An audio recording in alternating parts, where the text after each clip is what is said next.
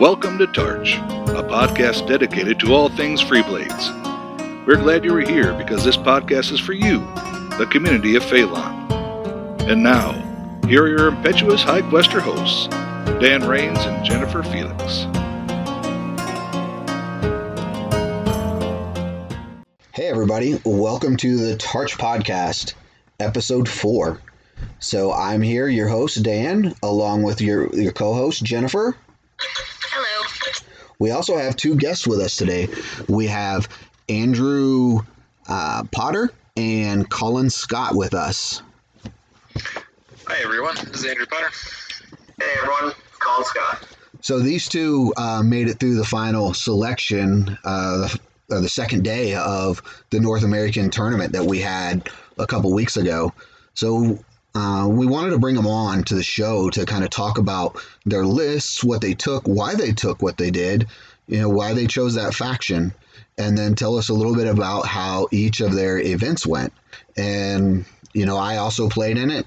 It was my first Freeblades tournament that I did go undefeated in case you didn't know. And I played Haredale. And that's because that's the only faction that I had painted at the time. So, Colin, do you want to tell us a little bit about yourself? Hi, my name is Colin Scott. I've been playing Freeblades since 2018. I'm also a quester for Freeblades. I picked up miniatures gaming quite a bit earlier. Been playing miniatures since I was about 14. Various game systems through the Games Workshop line and others. So I've got a pretty extensive knowledge of various game systems and sometimes get them confused, honestly. But yeah, other than that, I really enjoy skirmish games. I really like the game of Freeblades and the product that DGS has made. Nice. And Andrew, why don't you tell us a little bit about you? Yeah, I've been playing Freeblades, I want to say since like 2015 or 2016, something like that. Saw the beautiful cases at Adepticon and got hooked that way. I think a lot of people see them at conventions and get hooked that way.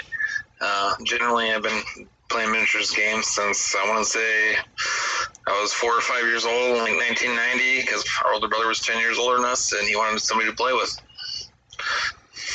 Adepticon's a great convention, and I think Colin also got into Freeblades through a convention. Isn't that right? Yeah, I was wandering Gen Con in 2014, and I walked past the table for Freeblades, and I opted into a demo just on the spot. And unfortunately, I didn't get to really build a community until 2018, but I kept the game kind of in mind, having enjoyed the demo so much, and really enjoyed John's hosting of that demo and the way I was treated, the way I was brought in.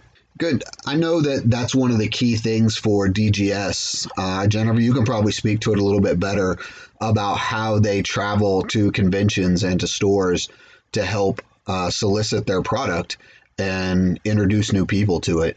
Yeah, absolutely. A quick demo game is really the best way to showcase how the game works. And, Julie has this fantastic scripted demo that's maybe 15, 20 minutes. It's even up on our YouTube channel. So even if you can't make it to the cons, you can still watch us play through that. But just lets you see our game mechanic, gives you an idea of the balance and some of the awesome things that can happen in the game. Well, good. I know I love to travel to conventions. It's really been a bummer this year with COVID. It's changed the way that miniatures has been done. And this program called Tabletop Simulator that's been out for several years has actually come to the forefront, allowing us to be able to play together. It's been pretty amazing, and I know that BJ worked really hard to get a lot of stuff together for Freeblades and load it into Tabletop Simulator to make this tournament happen. And then Matt Bundy taking the initiative to run it and get everything done. It was really good. I was really surprised with how easy it went because I had bought Tabletop Simulator a few years ago and tried to play a game on it and was just like lost, and then was able to watch Matt's videos here and picked it right up. How do you two feel Tabletop Simulator went?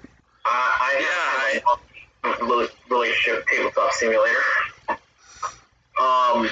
It's great what it allows us to do for being able to play when we wouldn't normally or wouldn't otherwise be able to. And I do really appreciate things like getting to play people like Andrew, who, frankly, he's 10, 12 hours away from me by car. And I wouldn't get to play against people like him or Matt or some of the other big names around. But on the flip side, some of the mechanics of the tabletop simulator itself, I could do without. Some of the dice mechanics drive me into a wall. Yeah. Sorry, I cut you off, Andrew. Go ahead. Oh, no worries. Yeah, I'm not a video gamer, and I mean, Funky Matt took 10 minutes out of one day to explain everything to me, and it seemed to work pretty well, but overall I think it's a pretty good system. There are definitely some instances like the game between Colin and I where dice go really hot and really cold, but generally I think it's about the best you're going to do to fill the void and give you opportunities to play people who you never get to play otherwise. Yeah, because I can't wait for next year, hopefully, knock on wood, that we all get to hang out at Adepticon or Gen Con and get a game together. That would be fantastic. I guess my final takeaway on Tabletop Simulator, and this is nothing about BJ because in all the work he's done, because that's been amazing. Him and Matt have done amazing work here. It's better than the alternative of having no gaming. That's a fact. My ultimate takeaway on Tabletop Simulator. Yes, I would agree that it's much, much, much better than no gaming. And BJ did wonderful work setting it up. Let's talk about the tournament then. So, Colin, why don't you tell us about the faction that you played, why you picked them? So I picked the Eclipse Sisterhood. I really like the Eclipse because played well, and I'd like to think I played them well. You can exert a lot of control on the game between your ability to engage from outside your enemy's ability to react, as well as the amount of elusive and blade dancer and harasser that you have, where you can use the faction to set up more uneven combats than almost any other faction in the game. And by an uneven combat, I mean I'm denying you the fights that you want to have, and then I'm collapsing 2 to 3 models onto a single model to try and destroy them outright in one turn. And then I can use that type of techniques to pick apart a list from a model at a time. That's good. What did you end up taking in your list? So my list, I had led it with a Nemesis, the standard leader. I had a Shadow Dancer, a Night Whisper, a Battle Sister, a Secret Sister, and then for followers, let me back up. Caster, I took the standard Sun Eater. For followers, I had 2 Rebel Maidens, 1 Throat Seeker, 2 Untamed, and 1 Manhunter. And what was your thought process behind picking those specific heroes? All right, so we'll start with the leader. I like the Nemesis quite a bit for the D12 plus 1. It makes her really hard to fight for most leaders that don't have that plus 1. Between that and Deceptive Strike, she can be relatively difficult for a leader, even another leader character, to fight in melee one-on-one. Additionally, with Contain and Active Defense, it helps prevent somebody from trying to use Blade Dancer and similar skills to try and keep up with my list, doing the same thing to them. For the Sun Eater, I really like energy casters. I like the control they bring with the Void Wall, with the ability to block line of sight or take somebody's line of sight completely away. I also really like her ability to put a model into ambush. I can use that to get a model out of a bad situation, or I can use it to get a model across the table, crossing the table without having to face maybe enemy fire or being intercepted. As far as the rest of the heroes, the Shadow Dancer and the Night Whisper are both the keys to the list in that they're my Blade Dancer and Harasser, respectively. What those abilities let me do is let somebody charge into them, and then I can walk out of that combat into something else, allowing me to free them up or even create those uneven matchups. The Battle Sister's in there because, of course, not knowing the tournament scenarios, often you need to hold a point. And a Battle Sister is really the only armored model available to Eclipse outside of, say, taking a mercenary of some kind. she, with her large shield, putting her at 6 defense and her armor of 5, she can actually stand and hold a point without having to dance away from it. So I kind of use her as an anchor in the situations where I need that. Uh-huh. And then finally, the Secret Sister, she comes at, her main thing is I can use her as an opportunist. I can have her pop up and try and eliminate a model or damage a model from a direction that my opponent wasn't expecting. Also, with opponents who are more used to those things, I can force an opponent to move to have to cover all those possible entry points because they become so worried about the ambush that they actually will react to it even without me employing her. Yep, sometimes it's controlling your opponent's moves with just your abilities or the threat that it could happen. Yep. And then another big piece of the list, the followers, especially the Untamed. I'll be honest with you, I'd almost rather have had more Untamed than the Rebel Maidens, but I brought the list that I actually have painted. But the Untamed, with their ability to count as 2 models in melee, really help you set up trying to eliminate targets. They have 2 attacks, and they count as 2 models, so you can take an average hero down to 2 or so defense, maybe 3 if they have a shield. So you're starting to look at almost auto hit, or all that Tarch will hit. And it also helps a lot with stacking some of your other things like your Secret Sister's ability to get critical hits on 5s if they have a friend. So that becomes a lot easier when their defense is down to 2 or 3. That makes a lot of sense. With your list, was there any list you were afraid you were going to face? Yep. Unfortunately, that was Andrew Potter, and I faced it. I always talk about it. Fear CJ. We'll talk about it more when we discuss day 2 a little bit. Uh-huh. The short version is when the lists were posted 2 or 3 weeks before the tournament, I looked at Andrew's list and picked it out as if I face that, I will almost certainly lose. Well, some things manifest, and some things are meant to be. So, Andrew, why don't you tell us about your faction and your list? I went with the Mershale.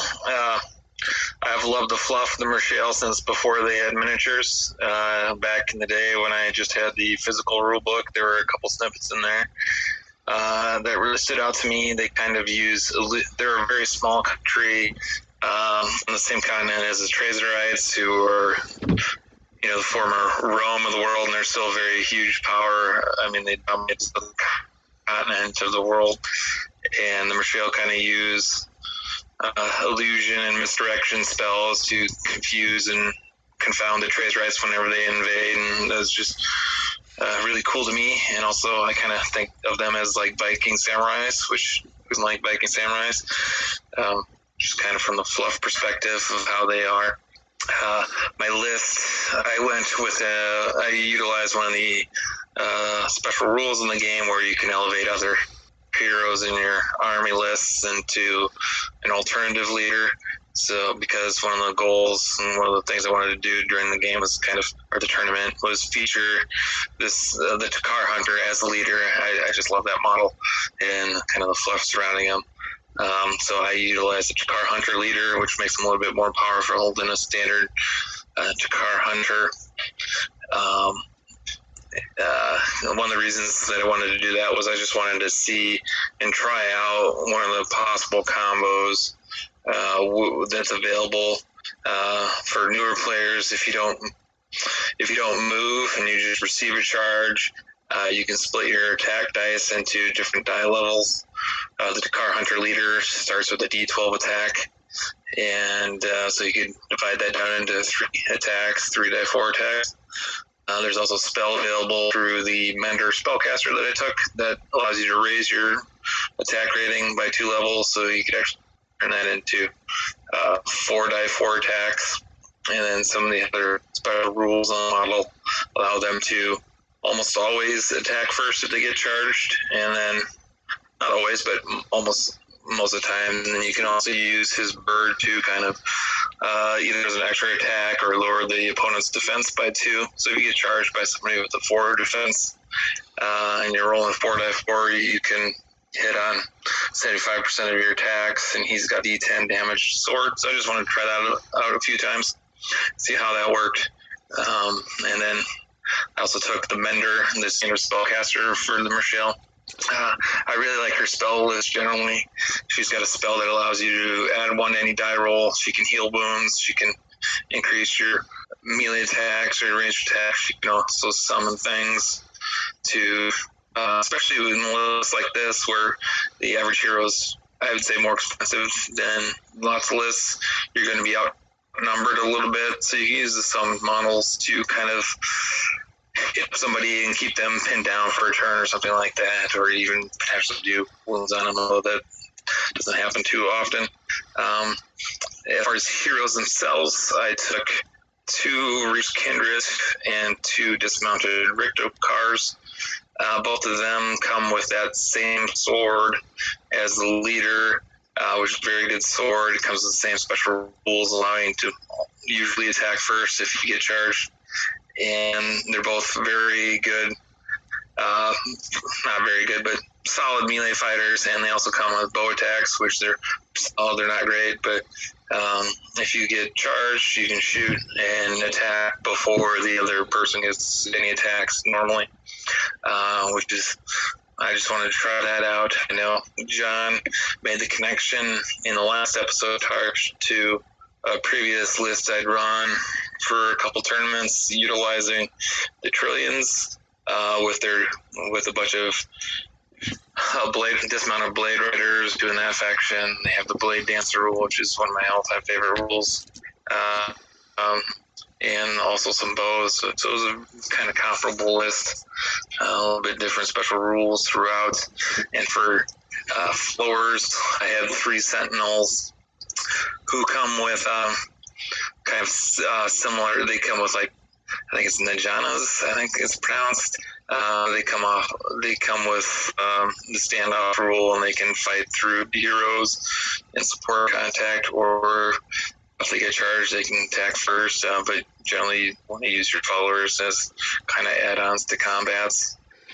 Yeah, we saw your list doing a lot of shooting. I know there was a lot of people talking about that. That seemed to be a surprise to most people. Why do you think that is? I'd say generally shooting, I know, is one-off. Is not, I think it's purposely designed to be a little powerful. Shooting I like to use for kind of aerial denial and to pick off followers because they're a lot easier to kill with shooting, or weaker heroes. There's certain limitations built into the game system that you got to work around with that. And one of the ways to kind of come one of those limitations is through like the Mender spell list, which the one spell you can add +1 any friendly die roll. I don't know how many times I've rolled a shooting attack. And Free Blades have been one off the number I needed, so I think that's a very handy spell. Or there's also the spell that allows you to increase your ranged attack rating by 2 dice levels, which makes it more likely you're going to hit those required numbers. And for the list that you took, just out of curiosity, do you actually own the models that you took in the digital tournament? I own 2 Reef's Kindreds, I believe. I own the Spellcaster. I own the Leader. I don't think any of the Richtokars yet, and I haven't used those, but I don't think I have 3. All right, I was just wondering, since I know Colin said he took a list that he had painted, so... Well, I mean, at this point, you clearly need to, buy the rest of that list, get them painted, give them a nice display shelf somewhere. This is the North American tournament winners. They deserve it. Yeah. Most definitely. For sure. I mean, I love those models, so... You kind of have to buy them now, right? And if you were to buy them, you could go to dgsgames.com and purchase them, or if your local game store carries them. Cha-ching! So that's our little segue for that. Day 1, round 1. Colin, why don't you talk about your first game? So my first game was against the other Marshall player in the tournament. That was was the game where it was control the 5 points, and then John will kill me, but I don't remember the name of the scenario off the top of my head. It's where you get like one for Domination, I controlling. believe. Yeah, I Thank you, think so. Jennifer. Sorry, I don't have my reference books right in front of me. Well, we have our Jennifer, so she's a reference book. Fair enough. So that game, my strategy was essentially to force my opponent to commit. So I moved up into my 2 points, and I made it sure I was close enough that I could jump to them if I had to. But my opponent had 2 of the mounted Ricketars. So he actually was faster than I was. So what I was trying to do was force him to commit, and then as soon as he committed the Ricketars, I had put another model into. I had my Secret Sister and my Throat Seeker jumped his model holding one of his flank points. He then went 2-on-1 versus one of the Reaver's Kindreds. In the center, I forced his hand by putting the Secret Sister, the Battle Sister there, and I honestly got a little bit lucky. The Battle Sister, with her D8 plus 2 lethal weapon, managed to crit the Ricketor off the table in a single attack. So that really put him in a bad position. And then on my right flank, I actually had the Manhunter in camouflage, and I was not attacking with her. I was just leaving her in camouflage because with her unable to be targeted, there was really nothing he could do unless he got close. And if he got close, I had the Shadow Dancer, the Nemesis on that side to deal with it. And on my final location, he committed Ricketar to try and prevent me from scoring on my left flank. And I had a Shadow Dancer behind a hill that was close enough to walk to engagement, as well as having a Rebel Maiden and a Untamed. So I put 3-on-1 on the Ricketar, and I actually used the technique that you use against models of sidestep, where I pinned it by putting it centered between the 3 models. So even if he made the dodge, he couldn't use sidestep to leave the combat. And it took a couple of turns against the Ricketar to take it down, but I ended up winning that combat on the same turn that I won the combat for the far side with the Secret Sister and the Throat Seeker versus the Reaver's Kindred. And that resulted in a pretty big swing of points. Having the far side point and the 2 near side points gave me 5. And I'd scored 2 earlier in the game. I scored 4 earlier in the game. I had the center from the crit and then my 2 points from early in the game. So getting 5 in one turn, it put me at the 9 to win the game relatively early. I think it went out on like turn 4 or 5. That is pretty fast. My game didn't go as well as that. What about you? You were undefeated. That's right, I was undefeated. Andrew, tell us about your first game. Yeah, so my first game, I played BJ. He was running an Urtigar list, same scenario, obviously domination. And actually they released the lists, I'm going to say the night before, or your opponent, they released the list a couple days before, and your opponent the night before. And that was actually a list I was kind of excited to play. I thought it was going to be easy for me, just based on construction. Things started off kind of hot and cold. I only hit with one of my shots and didn't even win with that one in the first turn, which I needed to kind of even up the numbers. He vastly outnumbered me. And then, lo and behold, he kind of walked right into the kind of like trap I was trying to set with my leader. I got that spell off that raised his melee attack rating by 2 dice levels, so he's a D4 16, and his Berserker charged me. Berserker, they naturally are -2 defense in me, so I didn't even have to use my bird to lower it, I could use an extra attack. Ended up killing his Berserker straight off, and then that's basically when any of my luck ended, and he absolutely steamrolled me in the rest of the game. So I did not win that game, not even close. And were you you thought you were going to win that game though in the beginning, right? Oh, I was fairly confident just going into it. Then I would have a good shot at winning that game, and it did not turn out that way in any stretch of the imagination. He completely dominated me through the remainder of that game. Do you wish that you would have bought some snowshoes since he did? Yeah, I think that was probably just the deciding factor was the snowshoes. Yep, the turning point was the snowshoes. Oh. Yeah. It was, all right, so we're going to pop back up to Colin. Colin, what can you tell us about round 2? Round 2, I had Brad, and he was running a mixed mounted, dismounted Grular with a Durzacool armed Korkan. I'll be honest, we attempted the scenario, and both of us pretty much failed miserably at trying to get scenario points, so it became a brawl. It was a good game. I really enjoyed playing against him. He committed a Marauder a little too early and lost a Marauder to an early hit, which really put him on his back foot. And it almost turned on me like what it did to Andrew game 1, where I got an early hit, and then over the course of the game, it started to turn. I got a couple things, he got a couple things, and it really came down to the end. I managed to drop like the last follower I needed, but I was one model drop from breakpoint myself. So it really was an ugly win at best. But it really came down to just trying to not let him get the momentum back. I took the momentum away, getting the early Marauder, and then I got an Impaler, and then I started clanging off the armor for every hit for probably 4 turns, just could not get through no matter what I did, no matter who I hit, and it started turning on me. But I got fortunate in that I had enough of an early life point lead that he couldn't quite sustain it.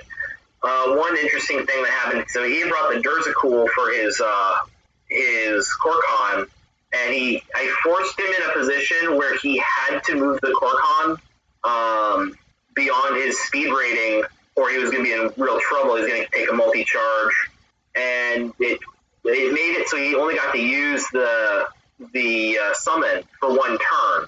And I had eluded the summon using an elusive model. I want to say it was the Night Whisperer, but I'm not certain anymore if it was the Night Whisperer who did it, just to prevent him from getting a lot of value out of that. And that's one thing I've seen people using Durzacool, and I fall in the trap myself, is you put it out there, and then you realize I've now kind of I've hobbled a strong model. So it's something to be careful with, especially a model that can't contribute another way. So a model with a range attack might not be such a big deal, but using on a model that can only melee, now you can't move more than half your speed, or you're going to lose the value of that weapon. Yes, so you really want to think about who you're going to put it on, because for those of you that don't know, the Durzacool is an item that allows you to summon a Zacralash, and the ways to get around that Zacralash is to, I believe it's to cause a wound to the bearer or make him move farther than half of his basic move value. And then what's the other one? There's 3 ways. Kill the Zacralash? Probably just kill the Zacralash. That's probably why I don't remember it. So having a melee fighter, especially your leader that you want up front in the battle, if you don't get them up there quickly before you summon, and you summon too soon, you're just going to lag behind your whole army. Yeah, in the standard Grular list running a Warlock, they have the ability, the caster, to summon their own Zacralash each turn. Another spell that I really love to see out of them is the Shadow Mind, where if you fail a test, you end up attacking yourself with all of your weapons. Did you ever get that cast against you? I did. He actually did hit me with that. One of the things that in that particular case helps me in some ways, the Clips have basically little to no armor, so anything that hits me is already going to probably wound me. And their weapons, they tend to just have one hard-hitting weapon rather than multiple attacks. So while he did get it off, he got a wound through with it, I believe, but it wasn't enough to necessarily turn the tide. Yeah, I've had that cast against some of my harder-hitting units, and it can be brutal. Especially if they have multiple attacks. Yeah, I've seen it used on a Berserker before. Ooh, That's ugly. Yeah, it wasn't good. So for your second game, how did you won by breaking them, right? Yeah. And I think I won all the other two games. I both won by break. Gotcha. Because of my complete inability to roll scenario points. Huh. All right. Andrew, let's talk about your round 2. Yeah, round 2, I fought Zoltan. That was his username. I don't know how to pronounce his full name. He was running a pretty well-balanced Black Rose list. Kind of the setup, the board we were on, there was a big long wall over a long portion of it. And then there was kind of I remember right, there was some sort of obstacle on the other edge. So there's kind of a funnel point. A lot of our fighters met in the middle and kind of duked it out. He failed a couple, I didn't get bad luck on a couple dodge rolls. And my shooting eventually, the Black Rose, if you don't make the dodge rolls, because the shooting, they have pretty light armor and it can start to add up. And over the course of the game, that really started to do a lot of damage on his units. And I ended up winning that game by break. So it seems like your shooting has done pretty well for you. Yeah, game 2, it really started to turn around. Game 1, I don't think I did any wounds with my shooting, but game 2, it definitely kind of reversed course and started evening out those odds. All right. Let's talk about game 3 of day 1. This was the final game of the first day? Yeah, and that was the treasure hunt scenario. I played against Irving Armitage's Demon list. It's a relatively typical Demon list with his Alucard leader, Morgul Caster. He did have 2 of the Ventrax and 2 of the Carbazals, a Bogart and a Scrot, which is it's a little heavier on the heroes than I normally see. Lots of wounds, though, because those Carbazals having 4 wounds, they're tough. This game was, honestly, I played against a lot of demons, and if the demon player doesn't play against a lot of the clips, I usually find the demon players have a hard time with the clips. I again, both of us actually, utterly and completely failed. We didn't find a single treasure marker the entire game. Neither player, despite the number of times we attempted. That map was pretty difficult, too. It was, but I think both of us rolled at least 5 or 6 times, including with leader models, and did not find a single treasure marker. So we just kind of started ignoring the scenario outright. There's 2 places where the game really turned. The first one was he charged the 2 Ventrax into my lines, and that's really what I'm looking for as an Eclipse player to try and deal with it, because one of the things I will do is just accept the charge, and then I would walk, or I did walk followers, anybody, into the back arc of those Ventrax, and then I'll walk the charge target out using a break-off action. Because those Ventrax are engaged from behind, they cannot make a reaction attack. And I'll deny them their charge, and then I'll lock them in melee, and because they have no dodge, they really rely on that. Yeah, I'm hoping they'll fail to hit and run, and in this case, he did. And he really relies on that nimble to get their 7 defense to keep them alive. So once they got locked in melee, I basically collapsed 3 or 4 models onto each Ventrax. My Nemesis, my Shadow Dancer, my Battle Sister, and a couple of followers, across the 2 of them. And I killed both Ventrax essentially in a turn. Ouch. The turn following the one they charged in. I then also followed up, one of the Carbazals went down a flank, and it got charged by the Secret Sister, along with a Rebel Maiden and a what's the word? Untamed. And the Untamed and Rebel Maiden, I think 2 of the 3 of those actually failed their fear checks, but I was taking his defense down to 2. So he ended up taking, I think, 3 or 4 hits that turn, and he went down the following turn. So he lost, 3 of the heroes very early. And then game kind of dragged for a little while. And towards the end of the game, I had managed to get 4 models in melee with his Morcool, and he just kept racing through all of the hits and got stuck there for like 3 turns running while the Night Whisper kept dancing with the Zalakar. I would force him to engage her and then back off by 1.5 inches, and I would just put her in the way and be obnoxious until it would have been one more turn, and if we had gone one more turn without breaking, he would have had the Zalakar breaking up the fight with all the Morcool stuff. But the Morcool finally failed the race and went down. So you ended up winning that one by breakpoint. Yeah, I couldn't. Nobody apparently could find treasure on that map because I know I couldn't, and I know he couldn't.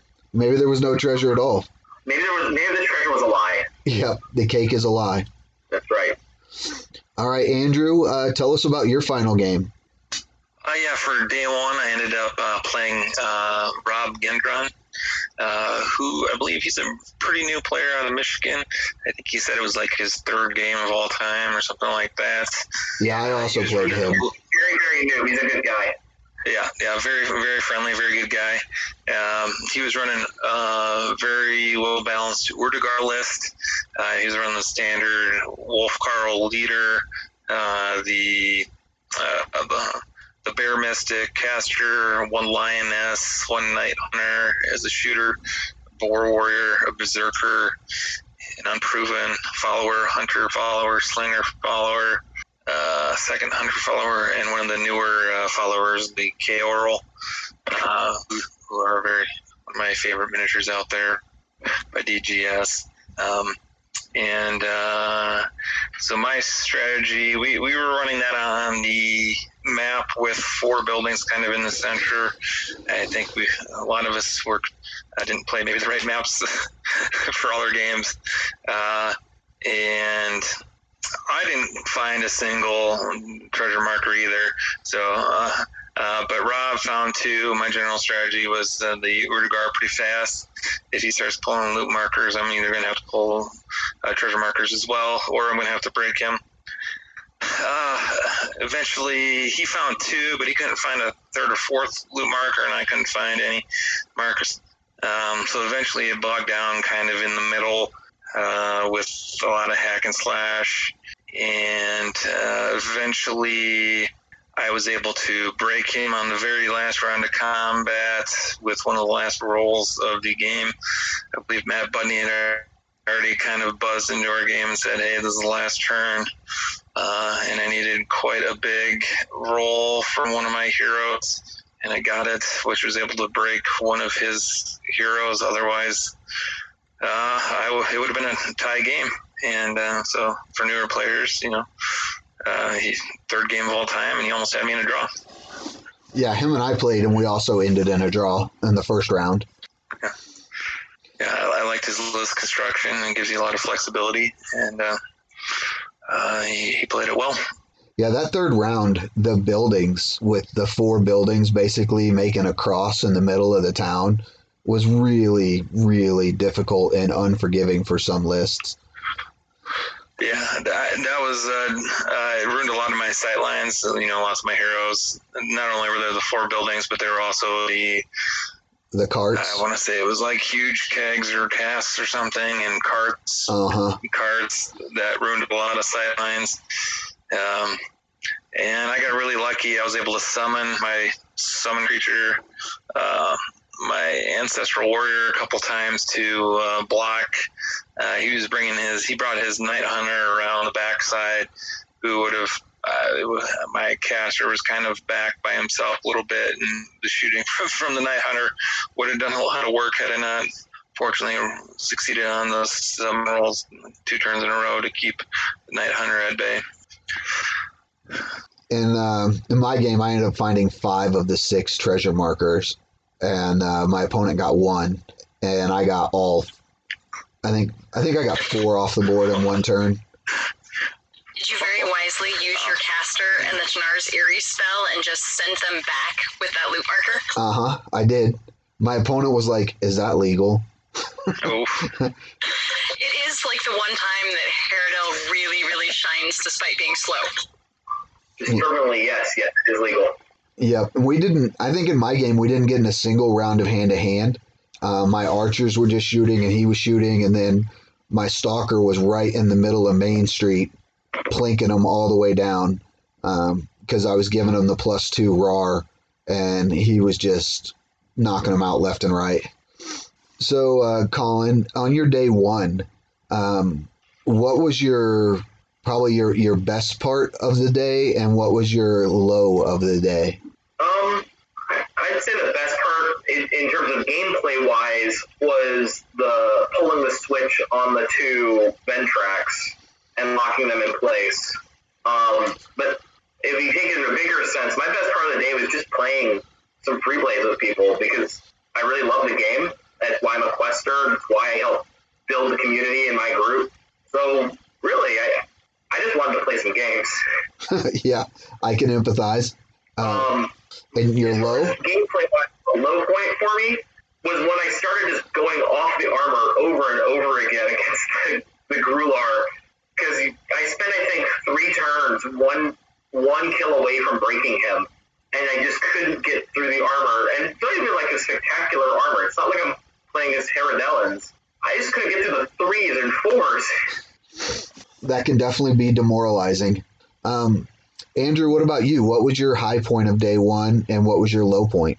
I'd say the high point probably would have been about beginning of mid-second round in game 1, where I got to use the multiple split attacks that I was hoping to pull off at some point during the day.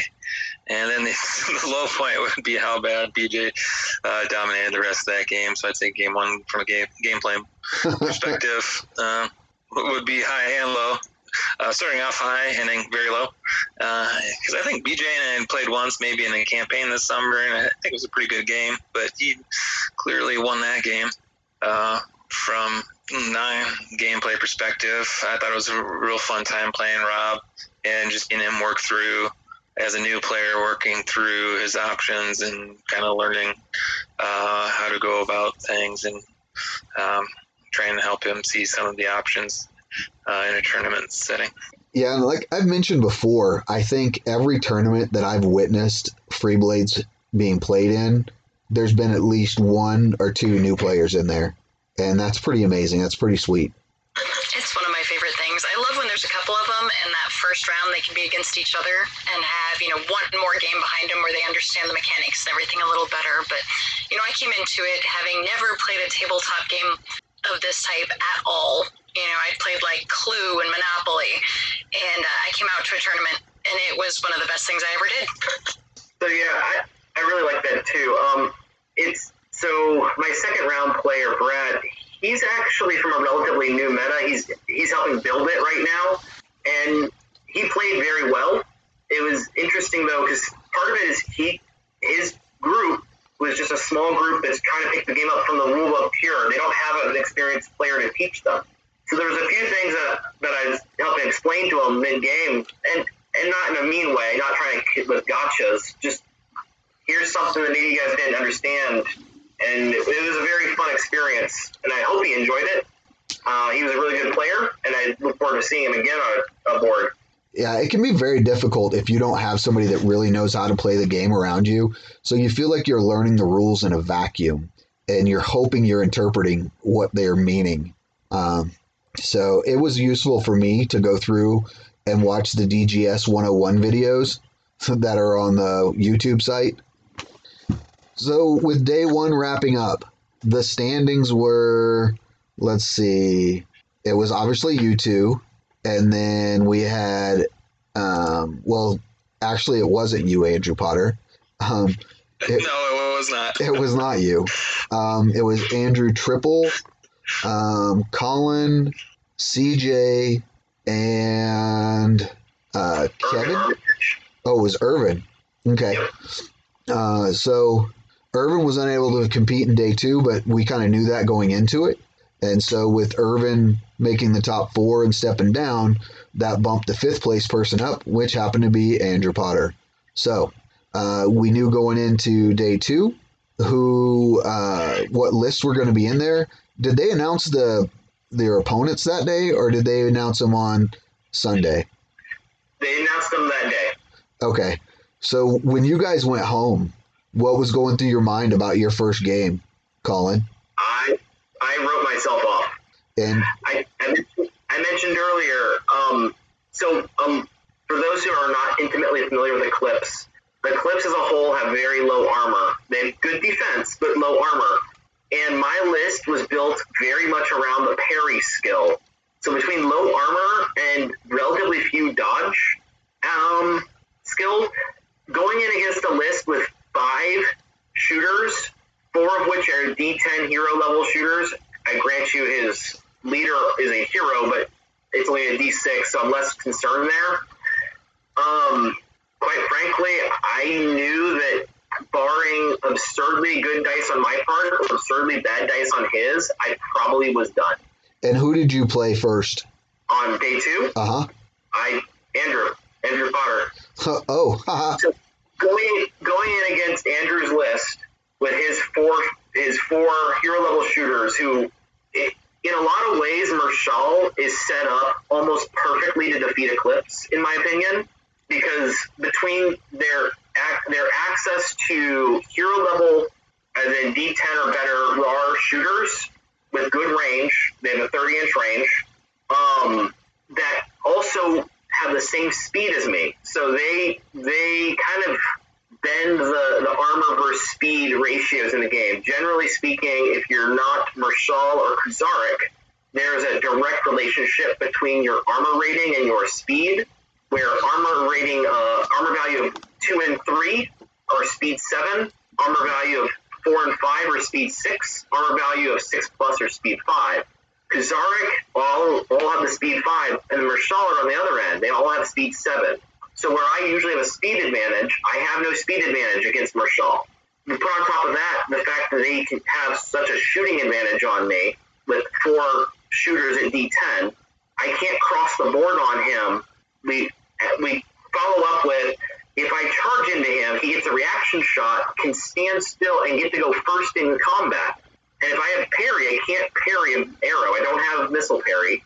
And then we top it all off with the fact that his entire faction has quick, which means they ignore the first person for pylon. Well, my entire list strategy is for setting up uneven fights, which really relies on the pylon mechanic. So in almost every possible way, there are Eclipse builds that can deal with what he was running, but I wasn't running one of those. So in almost every possible way, his list had like the counter to my strategy. all right. So hearing that, Andrew, why don't you tell us your thoughts, and don't necessarily talk about the game itself, because I want you guys to express it, and then we're going to go back to Colin to talk about his side of how we saw the game, and then we'll go to Andrew to talk about his side. Going into the game, I thought Colin had a pretty well-balanced list. I've only played against Eclipse a few times, so I wasn't that sure how things would play out. I like the Shadow Dancer and the Nemesis. I love those models because of their blade dancing abilities. I've run a lot of Trillion Blade Dancers and the Duelist a lot, and the Black Rose faction, and even the Black Thorn from time to time. The Night Whisper, I don't know if I've played against one, maybe once or twice. I've always really liked that model a lot, what it can do. Secret Sister I wasn't that familiar with, but the Enhanced Disguise, I knew that could come to play with the Ambush. Also, in the Battle Sister, she's a really intriguing model, just because of how much different she operates with actual defensive and armor stats. For That she stole from the Trezorites. That's what she liberated. She liberated. Wearing a Blade Runner's armor. Yeah, and I think she does like +2 damage just normally, I think, on her rolls, which is Sakazet, really good. Yeah, Sakazet's D8 +1 on its own, and then she's got a strength of D10, so she rocks around with a D8 +2. Yeah, so if she charges, she's doing D8 plus 3, which is nuts. So I really like all the models he was choosing. And I really don't play the Beast Hunt scenario very often. I think, I don't even remember the last time I played it. The entire point, the way you win by objective in that game is your little person who puts the last wound on the beast. I think the goal that comes with like 10 wounds, and like I heard 5 with a D14 endurance or something crazy. So you got to put a lot of wounds on him. From my list matching up against Collins, the Eclipse being high mobility kind of movement shenanigans kind of list, similar to the Black Rose or the Black Thorn. I knew if I could hit with my shooting, which I had a lot of, it would be difficult for him. My primary concern going into the game was making sure I didn't walk into an ambush snafu, which I should have reread the rules because it's been a while since I played, and he kind of almost pulled a pretty devastating ambush off on me. And I guess we can jump into that, talk about the game itself. But from just going into the game, his list, I think his battle stitch was probably better than any of my fighters besides maybe my leader. So I wasn't really sure how it was going to go. All right, so Colin, you've deployed on the table now. Tell us what you thought about the game. It went more or less like I thought it would. I tried to, because John added the extra tiebreaker in there of most wounds to the big guy, I tried to prevent him from having just a field day of shooting at it, which worked somewhat, and then I messed up later on and got myself broken by having my leader smash. But I did have one real opportunity to try and turn the game, and I know that's kind of where Andrew was referring to, where I caught his Mender out of position, and I managed to get my Secret Sister and Throat Seeker in on the Mender out of ambush. Unfortunately, and this comes back to the lovely Quick, they both rolled a 4 against his defensive 5 because he used the staff defensively, as he should. So my chance to drop the Mender outright went to nothing. And then I had also had the Shadow Dancer in ambush, so he brought in both of the Reaver's Kindred back to health, and I brought the Shadow Dancer over into that fight, and he managed to crit the Shadow Dancer off the table in one attack. Secret Sister went down a turn later, at which point I was essentially just bleeding models to his shooting. I did get a couple of wounds in, but honestly, I'm not even sure I dropped a single model that game. That's a little sad. Yeah, that's... Andrew kind of referred to it a little earlier about how PTS dice can be hot and cold. His were not immensely hot, necessarily. They were probably what I'd call about average. He missed, he hit, he did lots of things. Mine were really cold, and that's okay. It was still a good game. I still enjoyed my game against you, Andrew, so it's not hard feelings at all. So, Andrew? Yeah, at one point I felt pretty bad because your dice were epically cold. It was, yeah. I mean, it was... Sometimes you feel bad for winning by dice rolls because they were so bad for your opponent. Yeah. And that's sometimes... Yeah, because, I mean, he pulled off the ambush and should have had my caster, and then just unbelievably bad luck there, which was, I think, a huge turning point in the game. Yeah. If I lose my caster, it eliminates some of my options. And I realized later my mistake, and my mistake was I put the wrong model into that ambush.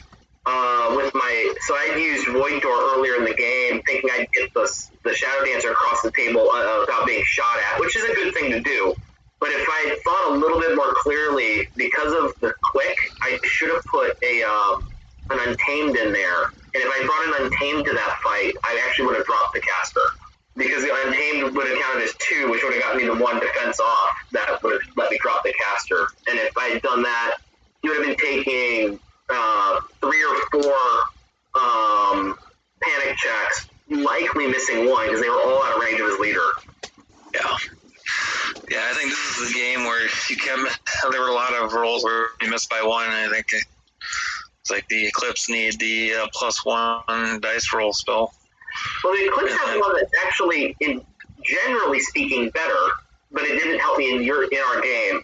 They have a spell called Stabilize, which allows you to replace any one die roll with a 4.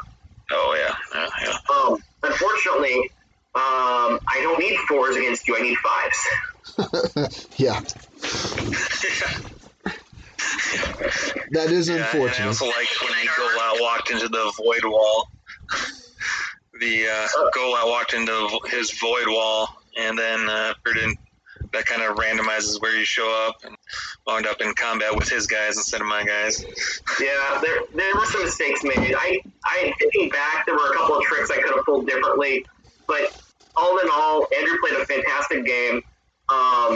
And between that, I can overcome a bad player if I'm having a bad dice day, and I can, and on an average dice day, I feel like I can play at the level of a good player, but I don't think I can beat a good player on a bad dice day. There's just no combination that wins that, and Andrew's fantastic, so it wasn't going to happen.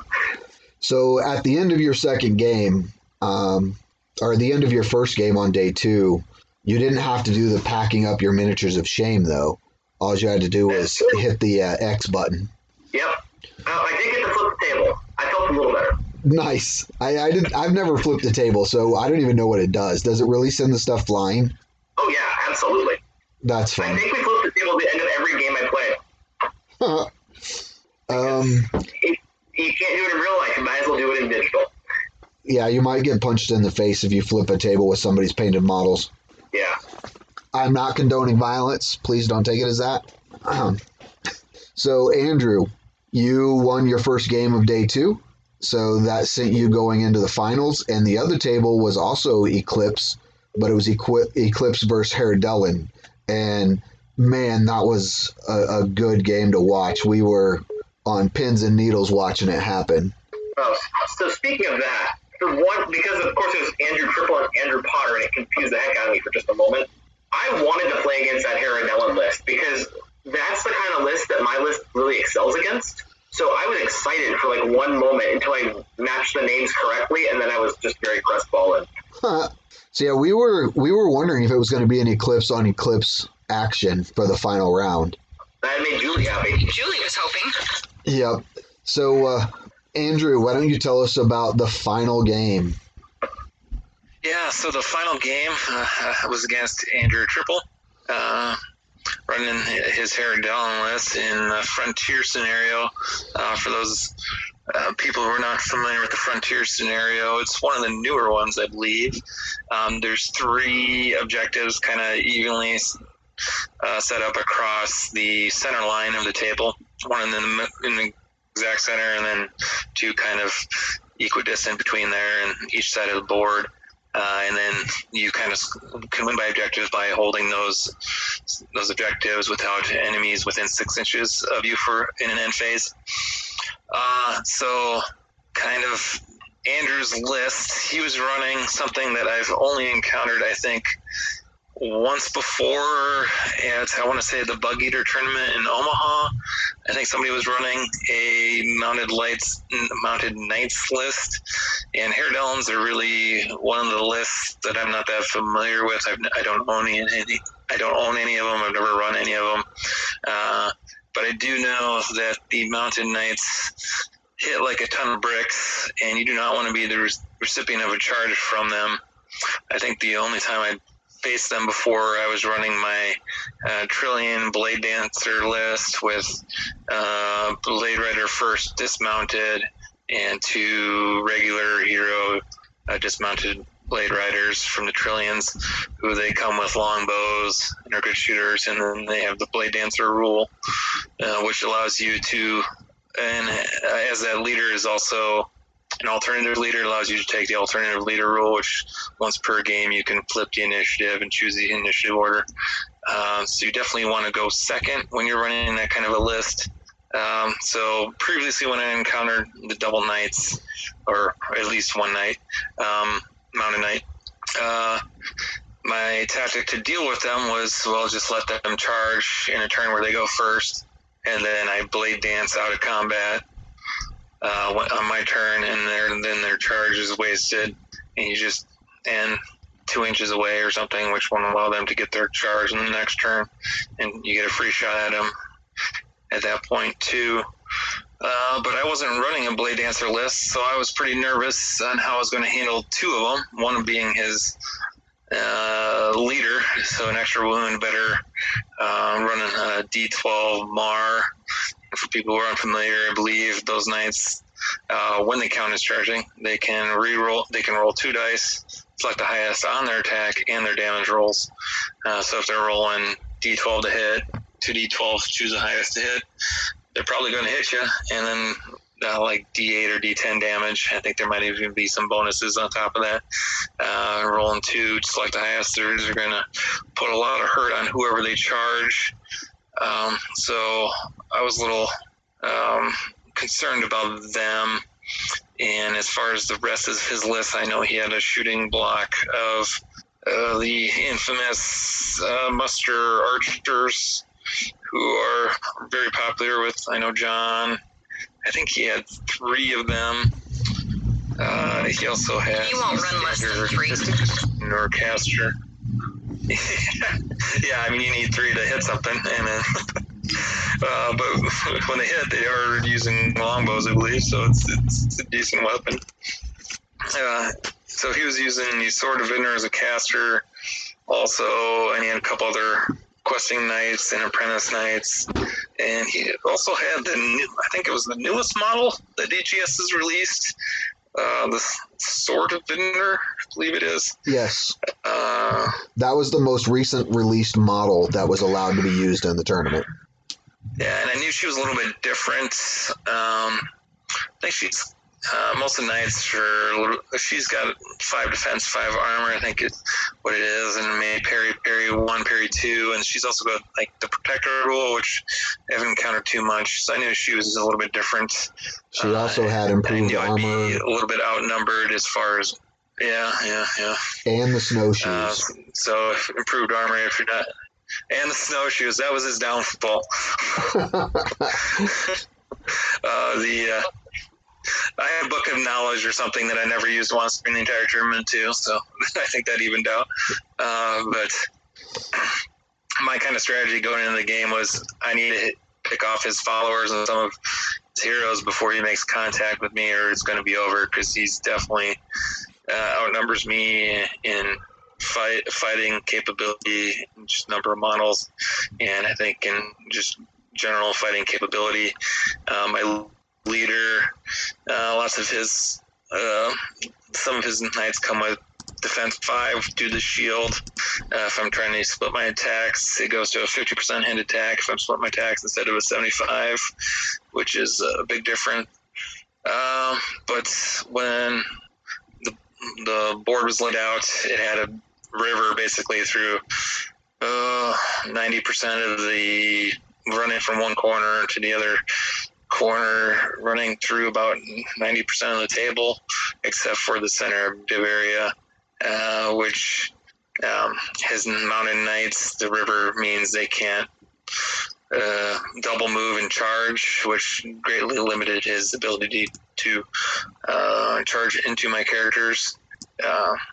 And then there was also a couple force features that were beneficial, and then kind of a couple of rock formations, hill type things that kept some of my units a little bit safer than on a lot of tables they would have been. So my general strategy was just make a slow advance like usual, trying to pick off some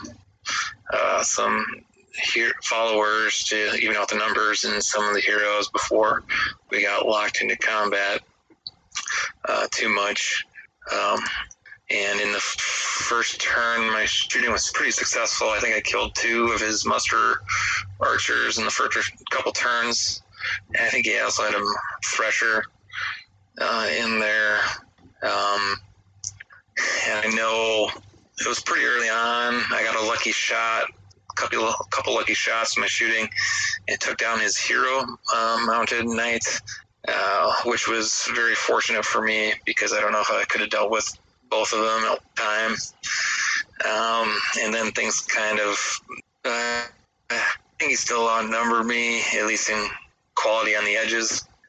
So I basically had 3 followers protecting the one edge, and he had, I was just trying to run a denial game on that side after I had done some decent damage with the shooting early on. It was just my goal to break him instead of winning by objective. And he definitely outqualified me on the one edge where I just had my 3 sentinels.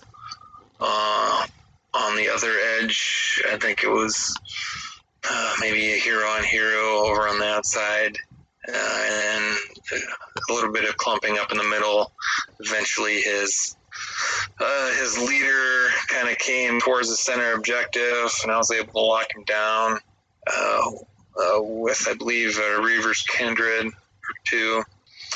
And then things kind of moved into quite a few turns of us trying to avoid being the one losing and not doing a lot of wounds. I know there was at one point where it was on my right, the one where I think there were maybe like 1 hero fighting each other, and I might have had 1 extra guy over there. I made a calculated risk where I thought my hero was, it was a very small chance that he would be killed or run away from the combat on that side. And he was playing to win by objective. And then his hero actually did a wound to my hero who was just trying to play denial to that objective, keep him from scoring that objective, because you only need 3 points to win. And that hero actually ended up running away, failing his morale test, and running away for a couple turns. So then I had to spread my units out even thinner, just keep him from winning based on that side. And then his remaining muster archers and his Fist of Vidnur, who I can't remember the name of the spell, but it's like a magical hammer he can cast. They kept killing off all my sentinels on the other side, so I was just trying to keep somebody over there on that side by denial. Eventually, I know there's one point where I'm sure John and everybody was cringing at DGS. There was one of the things that I discovered playing the Trillion list with all those blade riders who have the blade dancers and they're very good shooters and decent fighters, is you definitely do not want to overshoot. And so one of the goals for the tournament was to make sure I didn't fall into that trap. There was one point in the game where I had one of my Richtokars. I had to make a choice between countercharging or standing and shooting, and I chose to stand and shoot. And after I did that, I immediately regretted it, because if I had countercharged, she would have been in the 6-inch denial range or 3-inch denial range, whatever it is. But luckily, she was able to survive that mistake. And really, it went on for like 3 or 4 turns of me trying to get like 1 more wound on his guys to break him, or him trying to beat me off of 1 or 2, at least 1 objective, because he was at 2 victory points.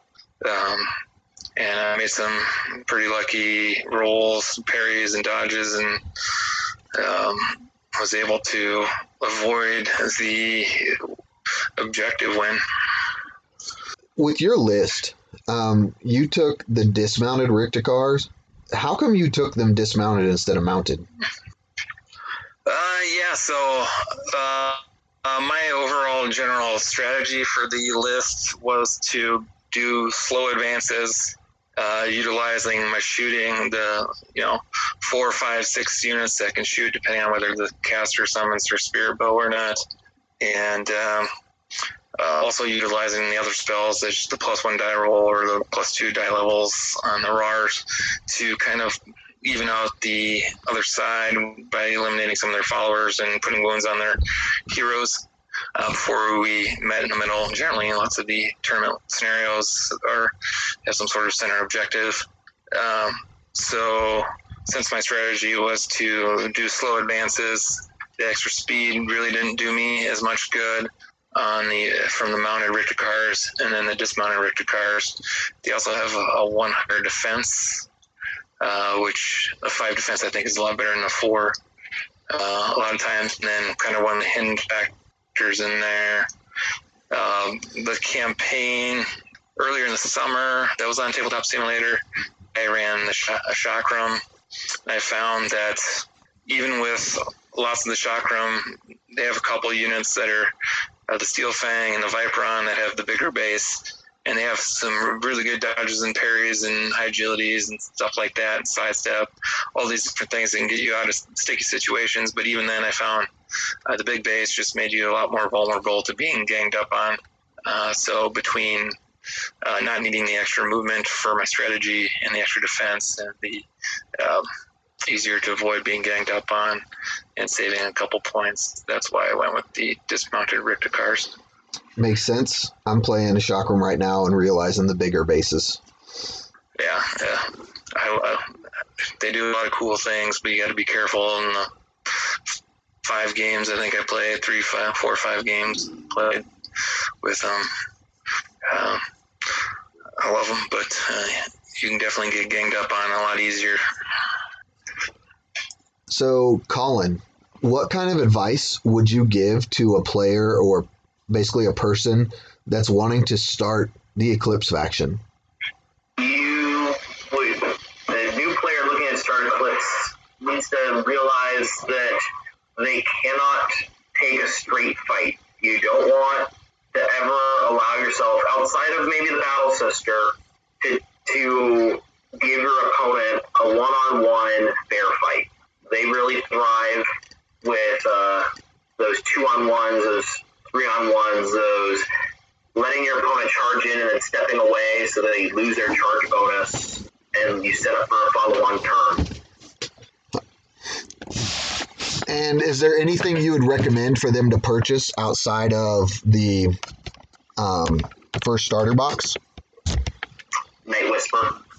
The starter gives you a really good basis for that Blade Dancer elusive type fight, with the Secret Sister and the Shadow Dancer being in there. But Night Whisper gives you access to that elusive shooting. All right, and on to you, Andrew. What kind of advice would you have for a new player wanting to start Michelle? Yeah, so I don't know if I mentioned this or not, but this is the first time I really ran this list. I think I played a couple games with a kind of a different Michelle list, so a while ago, so they were still pretty new to me.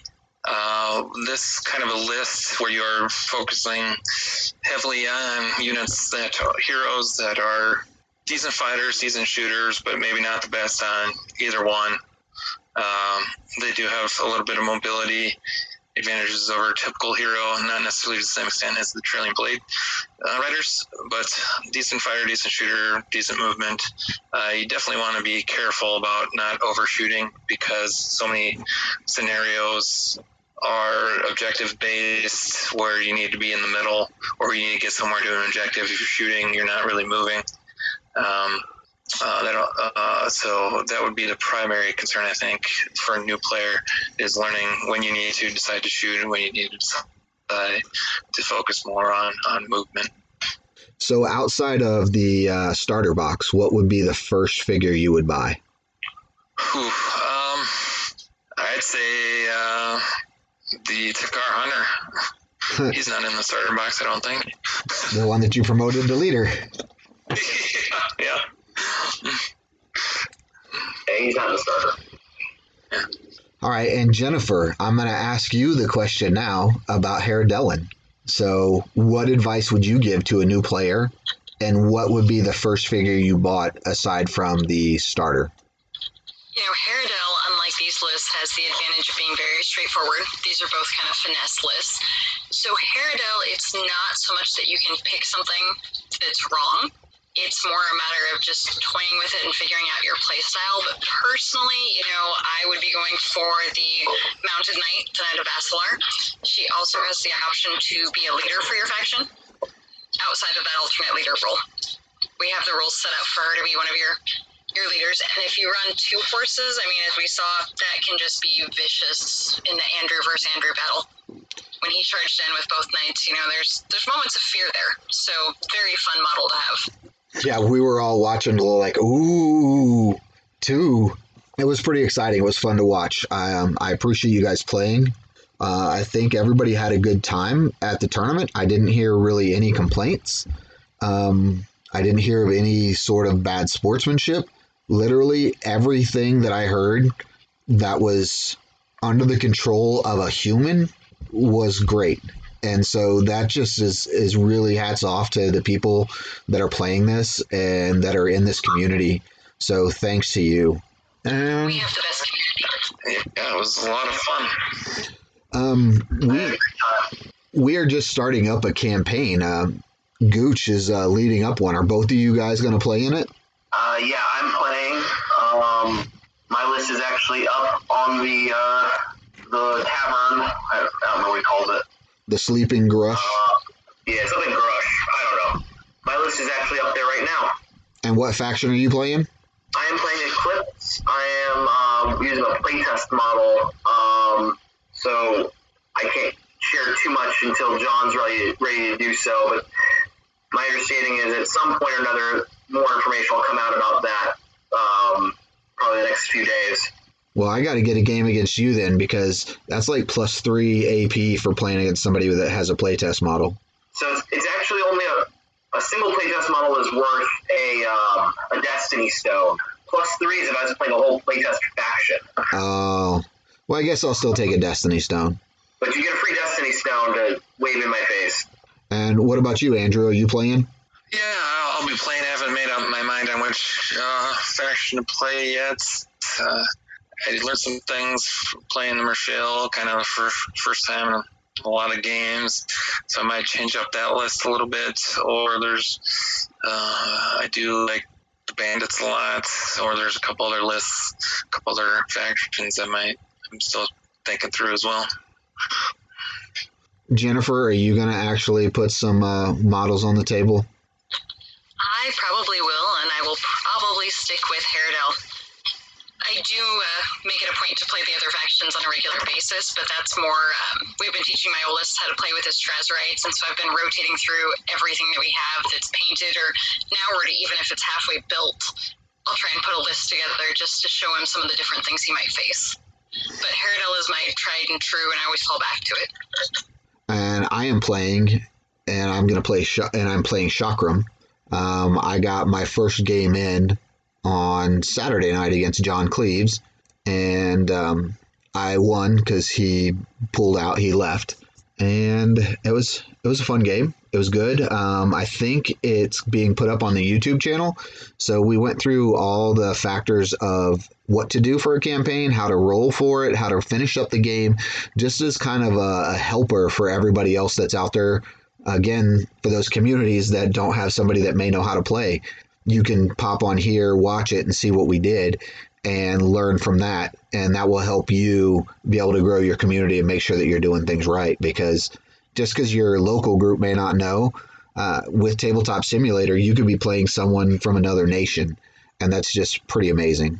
Yeah, and the campaign has a different feel than the tournaments. It can still be competitive, but you get a lot more storytelling elements involved.